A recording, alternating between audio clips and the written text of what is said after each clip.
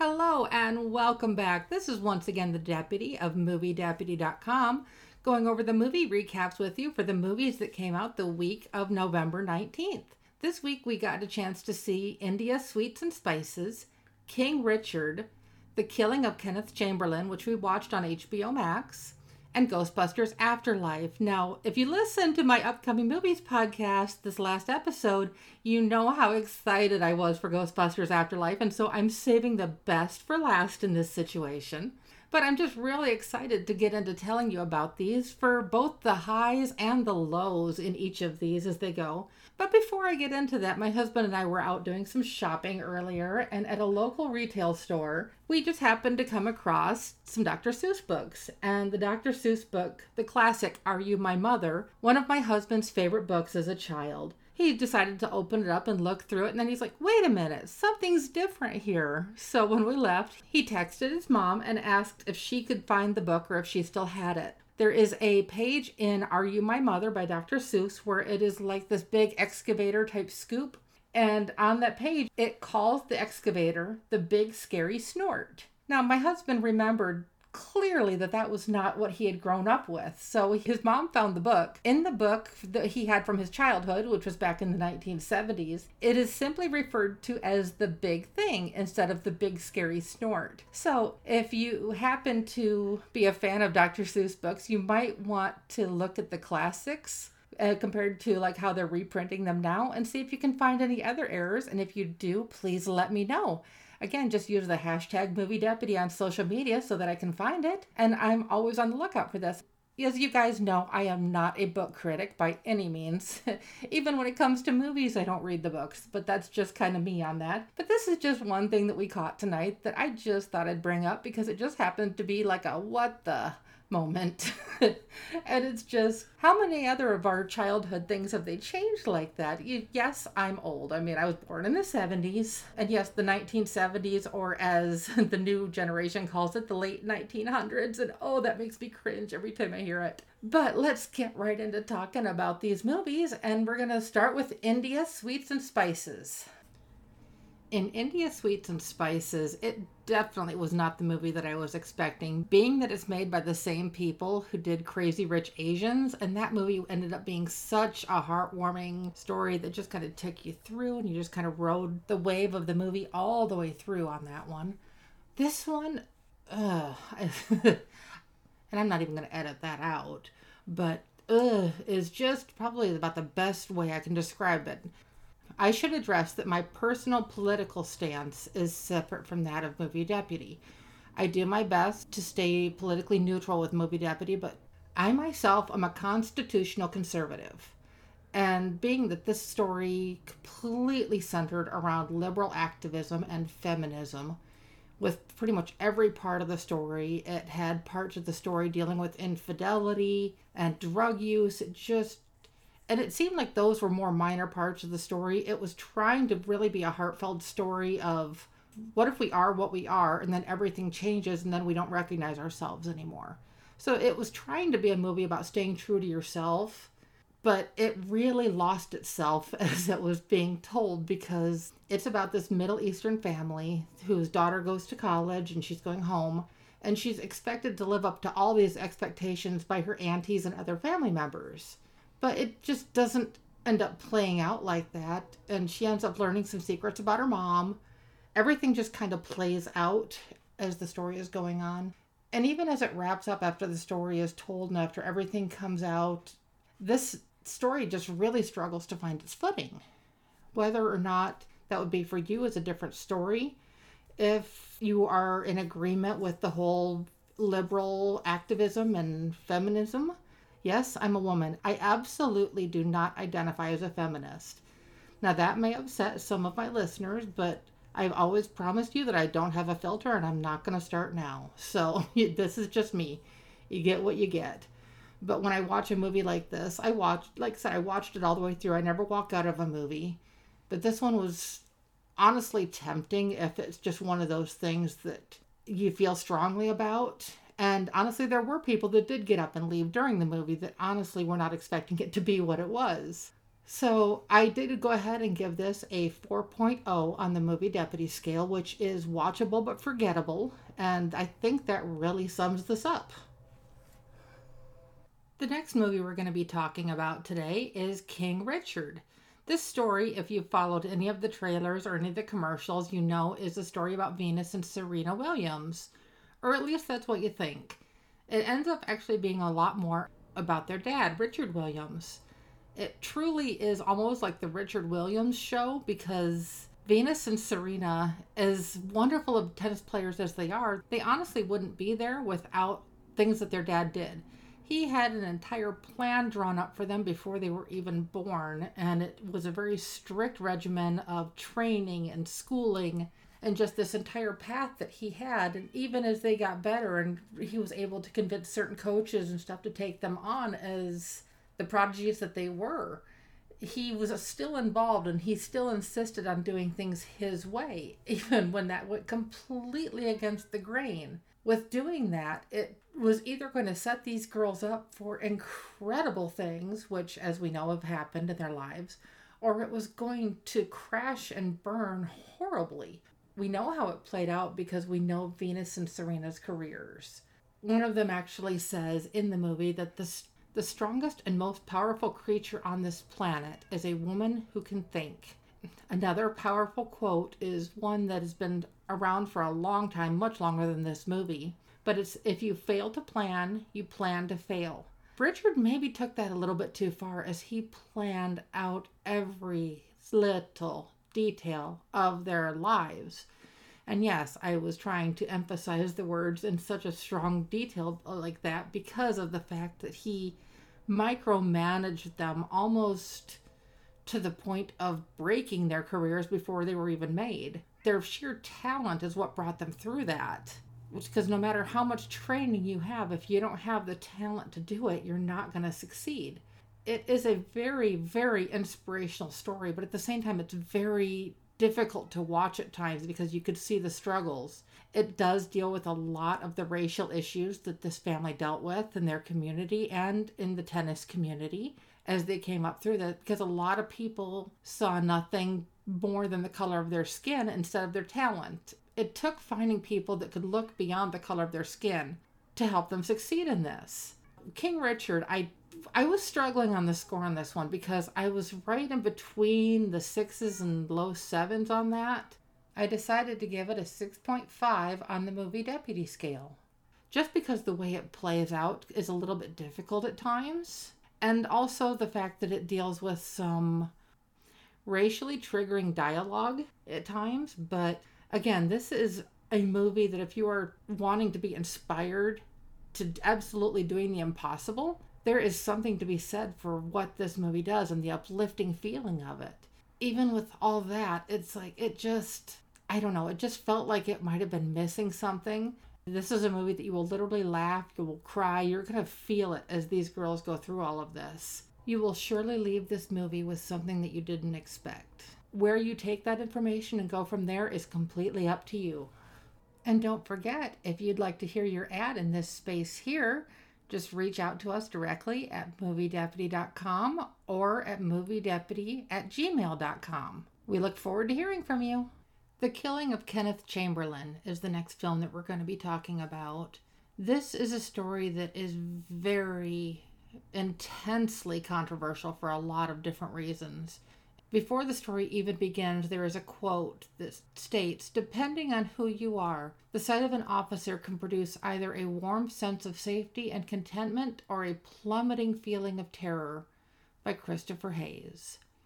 Now, that kind of gives you a little bit of a direction of what the story is talking about. The story of Kenneth Chamberlain is that Kenneth accidentally activated his Life Alert. I don't know what the company, I think it was Life Aid, but he activated the button for help. And when they reached out to him through the call box, he didn't respond. So they sent first responders to do a well check to make sure that he was all right. When the police arrived on scene, they attempted to get his attention. All they needed to do was verify that he was okay. So if he would have just opened the door and they saw that he was okay, that everything was fine, it all would have been good. The officers did learn that he was both emotionally disturbed and medically fragile. Those are terms from the movie, and that's why I'm choosing to use that terminology. I'm not saying those specifically about him. Those were descriptions used in the movie. The story really kind of crosses a line. It shows that the officers had been trying to get this guy's attention for a period of time. He activated the thing at like 5 something in the morning, and by 7 o'clock he was dead.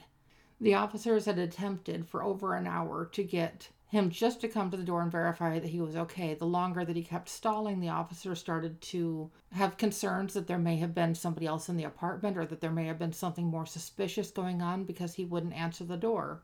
But being that he was emotionally disturbed, he did not want to open the door for any reason. Well, as it became more of a serious issue, they had to get in the door. Kenneth Chamberlain was determined not to let them in.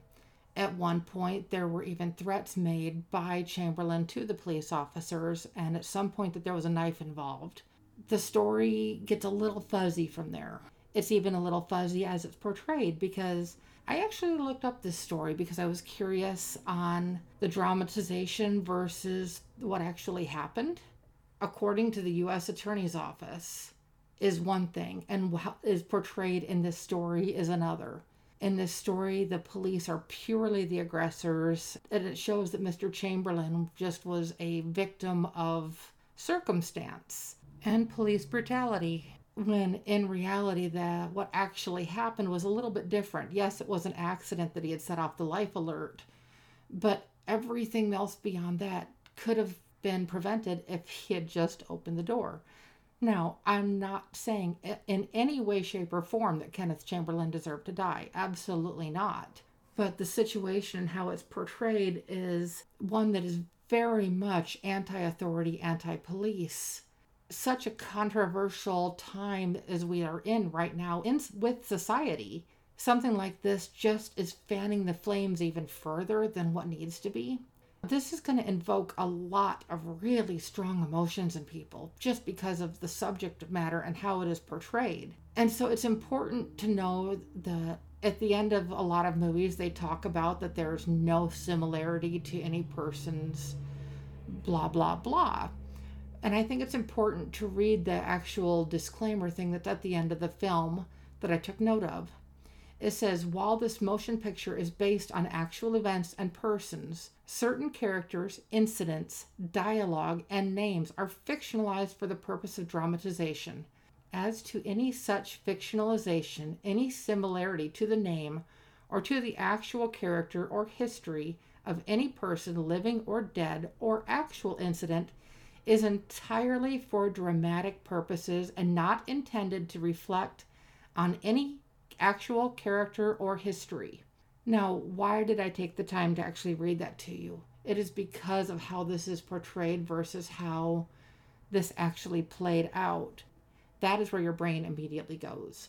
I did give the killing of Kenneth Chamberlain a 5.25 on the deputy scale, just because it is a tragedy, as any loss of life is in any scenario. But in this particular scenario, the police were doing their best to respond to this call to try to make sure that he was all right. And as things escalated, it just went further from that. So many times stories like these just, like I said, further fan the flames of hatred against authorities, against the police. Because yes, there are bad cops out there. And yes, there are bad doctors. And yes, there are bad business people. But that doesn't mean that they reflect on everybody else as a whole. In this particular scenario, the police, they were doing everything that they thought was necessary to try to check on his wellness and his well-being. And just the actions that played out in real life. Please feel free to check out the upcoming movies episode for this week, because I did put a link to the justice.gov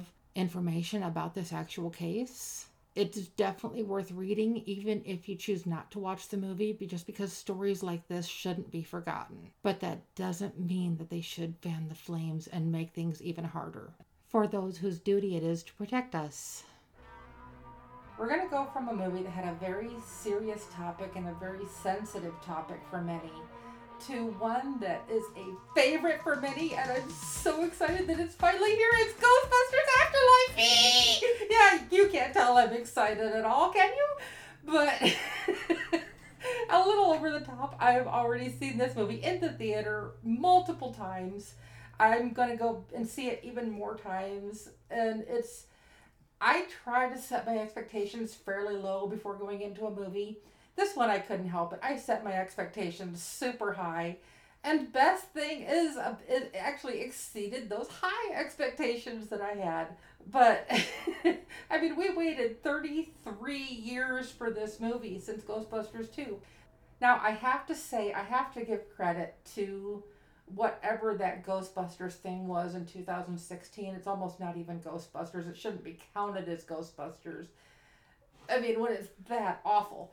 But at the same time, if that one hadn't sucked as bad as it did, we wouldn't have gotten this one, because they didn't want that to be the legacy of Ghostbusters. They didn't want to go from the original stories to whatever in the hell that thing was. I mean, that's just but they so more than made up for it, and this story just is everything that you ever wanted in a Ghostbusters movie and more on so many different levels.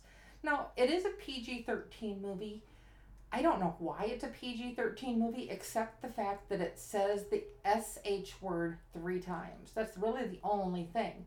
It's no more scary or no more intense than what the original Ghostbusters was, if you were a fan of that. This one gets you right in the feels. It's like, if you have ever enjoyed watching either of the other movies, it touches and it references both of the original Ghostbusters movies so many times in this.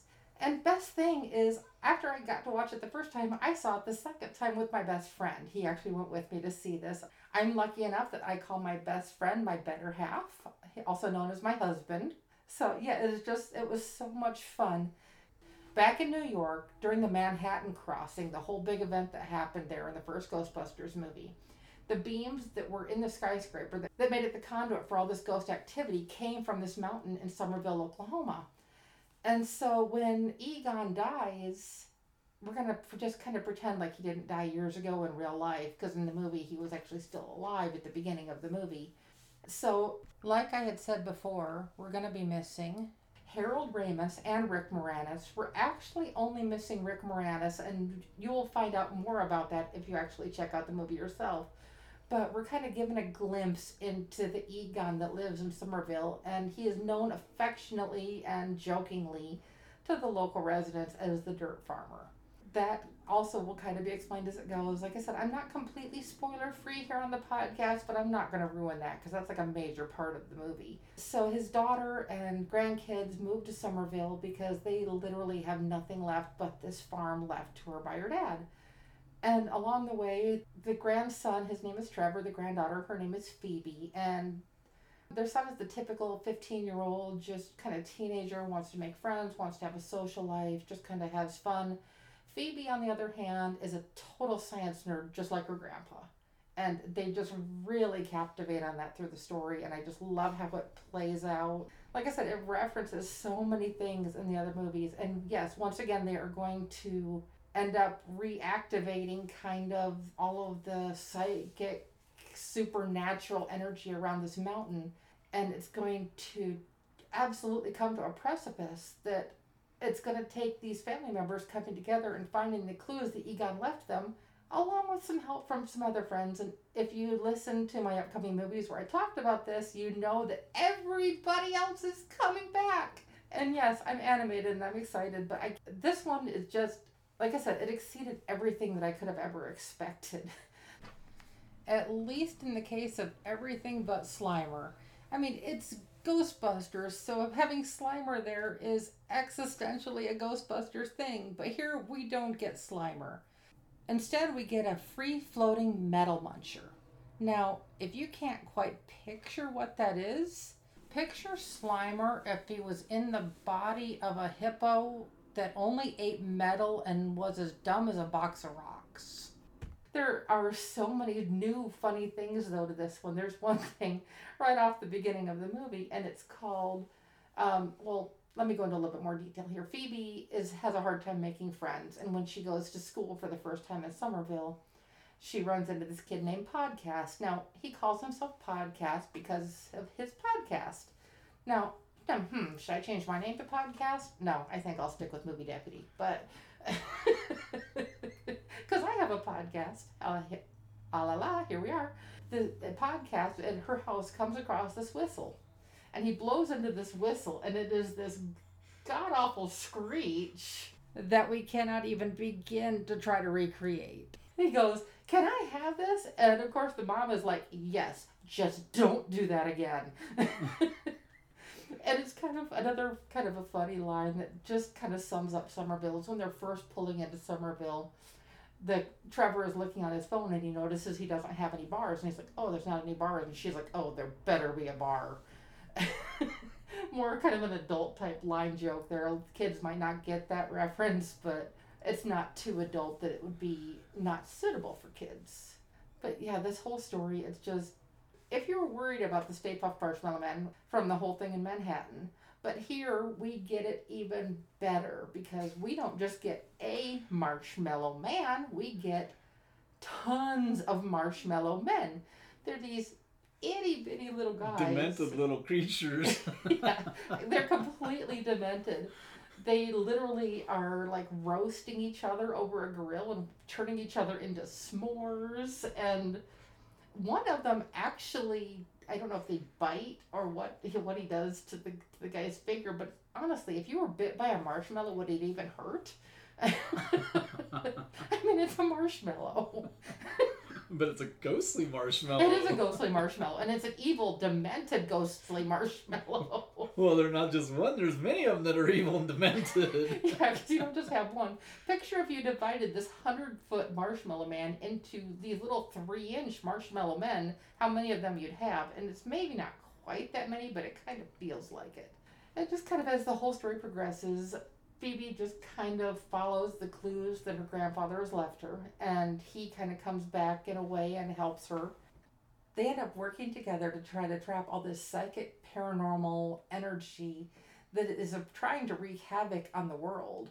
And they have to contain it before it's too late. But there's only one way to do so. In order to do that, they're going to have to require the friends. Like I said, the whole cast is coming back, so you get to see everybody. And unfortunately, we do not get a classic line that's "Don't cross the streams," because as we know at the end of the first movie, they had to cross the streams in order to get Gozer under control. You have to cross the streams and everything, but I'm kind of jumping all around on this whole movie. I don't want to forget to mention that you will honestly never look at Walmart the same way after this movie. Yeah, really. Because the dogs are also back too. Yeah, the demon dogs are back, and you don't just get to see them as these creatures on top of the building. You're watching them run and scratch and gorge themselves on these huge bags of dog food at Walmart. And the chase that just ensues through the store and out the store. Now, how is a demon dog going to get through the door? Any way he wants, and that includes by just breaking through. So if you could ever look at a Walmart the same way after a story such as this, I give you kudos for that one. We were just driving by one earlier and we couldn't help but look over. It's like, I'm going to see that every time I look at a Walmart for pretty much the rest of my life. The only thing different in this one is the nice doggy. Yeah, nice doggy. Yeah, there's nothing nice about these doggies. But there's so many more references in this one. Like I said, you've got Gozer, you've got the gatekeeper and the keymaster, and like I said, everything is all back together. And best of all, even as it all wraps up, it does something that is going to hit you right in the feels.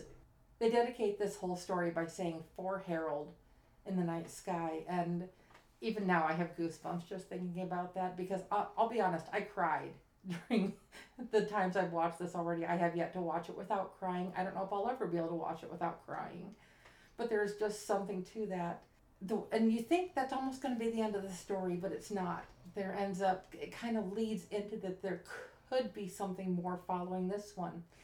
Now, there are certain dates that are playing along in the movie if you're paying attention to the fine details, kind of like I do. It had like the 1984, and then it had the year now of 2021, and then the next year was 2134. And if we have to wait 113 years until the next movie. I'm not going to be happy. But then again, it didn't have 1989 on there, even though it covered 1984 and 2021. That was a bit unusual. If you do go see this in the theater, there is a bonus scene in the middle of the credits, and then there are actually two scenes in the post credits, and they kind of play into one another. It brings the whole story full circle, and it is just over the top in an incredible way. Now, you're probably wondering what I gave this movie on the Deputy scale. As you've seen and heard in my previous podcasts, I can be fairly strict and stuff on my scores. But on Ghostbusters Afterlife, I did give this an 8.5 out of 10 on the Movie Deputy scale.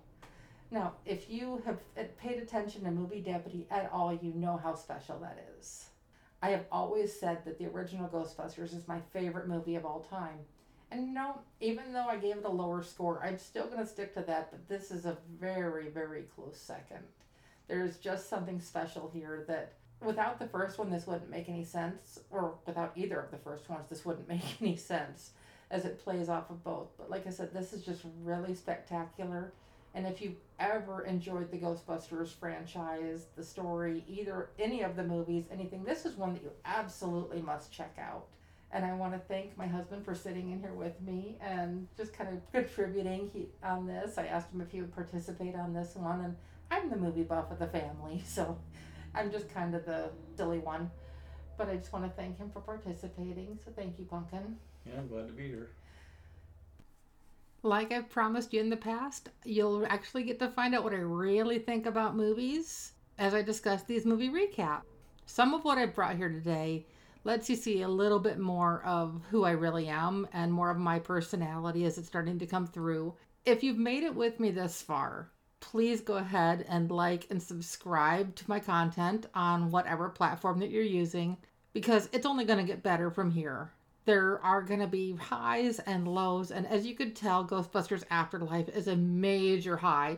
Some of the other movies, maybe not so much, but yeah, I'm probably going to be referencing this movie for a long time. Totally guilty of that one. This is a journey. It's a fun one, and I look forward to going on it together. So come along with me, and I'll talk to you soon.